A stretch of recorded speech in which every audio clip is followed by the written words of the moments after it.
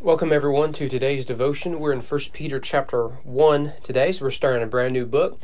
1 Peter is only 5 chapters long, so Lord willing, by Friday we'll have another book that we complete. And 1 Peter is an important work of Scripture that is often, it seems to me, overshadowed by some of the Pauline writings. A lot that Paul mentions in his 13 letters is really summarized in 1 Peter with his own purpose, background, context, direction, all that sort of stuff. What we need to see right away is that Peter is writing to a dispersion of Christians. So whereas Paul is writing to those in Rome, or those in Corinth or Galatia, Peter is writing to those who are dispersed, and they're dispersed because of persecution. So this book tackles the issue of suffering quite a bit. If you've been tracking with us in these daily devotions, you've probably noticed that suffering is a common theme in the Bible. Entire books are dedicated to the subject, like Book of Hebrews would be a fun example of that, 1 Peter being yet another. Remember that much of 2 Corinthians was on the issue of suffering, but Paul's argument there was his perseverance through suffering was demonstrative of his apostolic authority. So he almost inverts what we usually think of suffering there.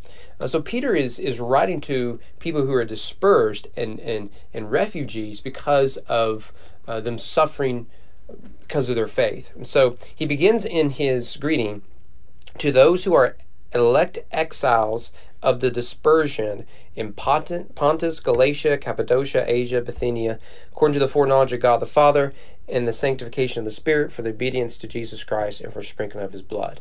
So there we see that some of the locations that the dispersed believers are going to are identified: Cappadocia, Galatia, Pontus, and others. But also I want you to notice the Trinitarian nature of this greeting.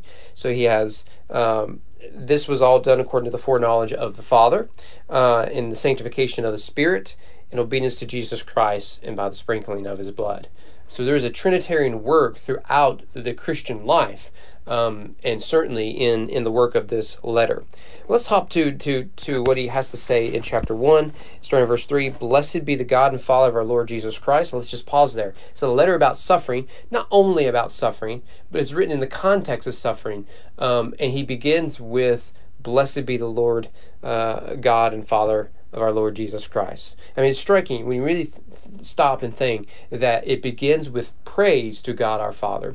Typically, when we think of suffering, we do the opposite. We want to blame God our Father and Lord Jesus Christ. We want to criticize. Peter starts on the other end to praise our Savior. According to his great mercy, he has caused us to be born again to a living hope through the resurrection of Jesus Christ from the dead, to an inheritance that is imperishable, undefiled, and unfading, kept in heaven for you, who by God's power are being guarded through faith for a salvation ready to be revealed in the last time. In this you rejoice, though for a little while, if necessary, you have grieved by various trials, so that the tested genuineness of your faith, more precious than gold, that perishes though it is tested by fire, may be found to result in praise and glory and honor at the revelation of Jesus Christ. Though you have not seen him, you love him. Though you do not know him, see him, you believe in him, and rejoice with joy that is inexpressible and filled with glory, obtaining the outcome of your faith, the salvation of your soul. A couple of things to note here. One is the theological depth that Peter begins here. Something that we probably don't give Peter enough credit for, because again, he lives in the shadow of Paul. But you see that his theology of suffering begins with who God is and what he has done. So according to his great mercy, he's caused us to a living hope, right? So the gospel brings us into a new story, whereas suffering isn't the end of the world, but rather we understand that there is something greater in the life to come that then informs the means by which we suffer now. We suffer according to hope, and that living hope is rooted in the resurrection of Christ. Remember, Peter is one of those who was close to Jesus and witnessed his execution, and then naturally would have assumed everything we've been living for the last 3 years was a waste of time. But then he understands 3 days later Christ is risen from the dead. This changes the game forever. that we worship a Savior of the resurrection. So not only do we suffer with a living hope, we know we have an inheritance that is imperishable, undefiled, unfading. So we persevere through suffering, not only because we're people of hope, but we are a people of an inheritance. And it's guarded through faith, he says it there in verse 5. And as a result, we rejoice even through trials. That's the point of Hebrews 12. And that leads to the praise and glory and honor of Jesus Christ. Again, this is a radical different. This is radically different from the way we often approach suffering. Came across the quote recently. It said that when the first people came to America, their goal was to make America Christian. Now what's happened these last several generations is we've Americanized Christianity. And one of the ways we've Americanized Christianity is our theology of suffering is very American. We assume that God does good things to good people, God does bad things to bad people. That's Eastern nonsense. That isn't Christian orthodoxy. Because when you read your Bible, you discover that it's often the heroes of the story who suffer. I mean, the peak example is, again, Jesus. Let's not to mention all the apostles, which we're going through on Wednesday nights here at East Frankfort Baptist Church, and other examples that they suffer not despite their faith, but because of their faith. At the same time, they persevere through suffering, not despite their faith, but because of their faith.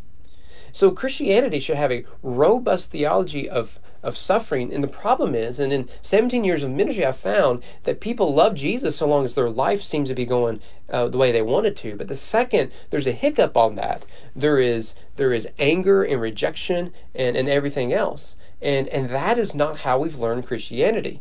I've used this quote multiple times in the devotion from Martin Luther, that they gave our Savior a crown of thorns. Why do we expect a crown of roses? He goes on to skip down just for the sake of time, verse 13. Therefore, preparing your minds for action and being sober-minded, set your hope fully on the grace that we brought to you at the revelation of Jesus Christ. It's a reorientation of our focus.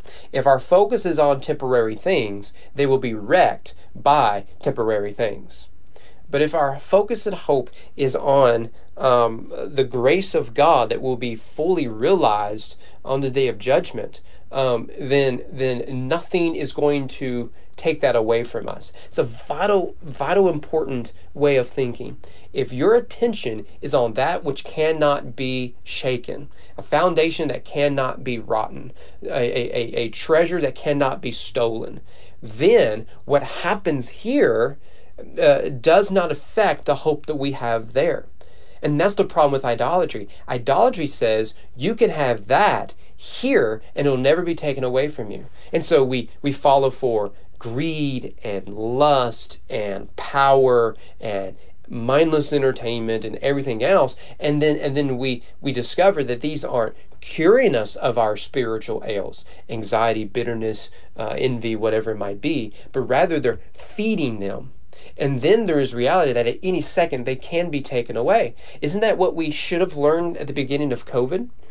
I still remember my Twitter timeline where everyone was in a panic because March Madness was being canceled. The Kentucky Derby was being canceled. What does this mean about spring baseball?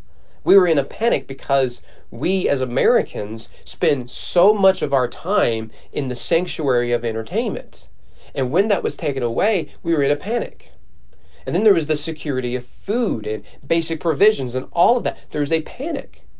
But if your treasure is in heaven, if your hope is in Christ and where He is, it doesn't mean that this world doesn't matter. It means it gives us a better perspective of this world. That you can take whatever you want from me, and circumstances can be as bad as they want to be, but my hope is built on nothing less than Jesus' blood and His righteousness. He goes on, verse 14, as obedient children, do not be conformed to the passions of your former ignorance, but as He who called you is holy, you also be holy in all your conduct, since it is written, you shall be holy, for I am holy, quoting, I believe, the book of Leviticus. And if you call on Him as Father who judges impartially according to each one's deeds, conduct yourselves with fear throughout the time of your exile. knowing that you were ransomed from the futile ways inherited from your forefathers, not with perishable things such as gold and silver, but with the precious blood of Christ, like that of a lamb without blemish or spot. He was foreknown before the foundation of the world, but was made manifest in the last times for the sake of you, who through him are believers in God, who raised him from the dead, gave him glory, so that your faith and hope are in God. Should be striking again to us. This is what I love about 1 Peter, is he forces us to rethink about things we presume.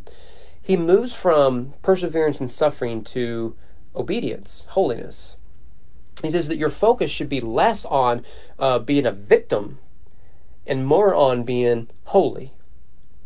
Now think about how radical that message is in our day and time. In our day and time, you are not prominent unless you are a victim. And if you have to manufacture victimhood, then so be it.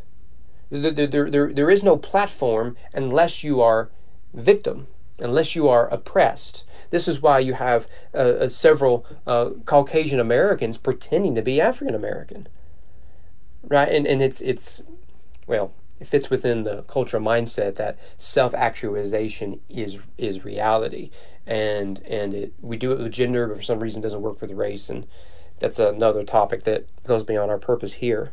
But notice here that Peter will say at the end of verse 17 that you and I are exiles. And our focus as exiles is not to make this world our home, but rather to grow in holiness in anticipation of finally making it home. Right? So this is a coming back home story that we have here. And it's important for us as Christians to see that here in this life we are indeed exiles, which should be obvious if we take our faith seriously. Whether you lean left or right, we should still be exiles in this world, because our citizenship is not here, it is in heaven, Paul will tell us. And our hope is there. Therefore, let us live like it. So our priority should not be massaging our circumstances, but growing in holiness. Be holy, Scripture says, as God in heaven is holy. Well, there's a lot more going on here, but for sake of time, let us move forward. Tomorrow will be in 1 Peter 2. It's got one of my favorite sections in it, so we'll look at it then. Hope to see you then.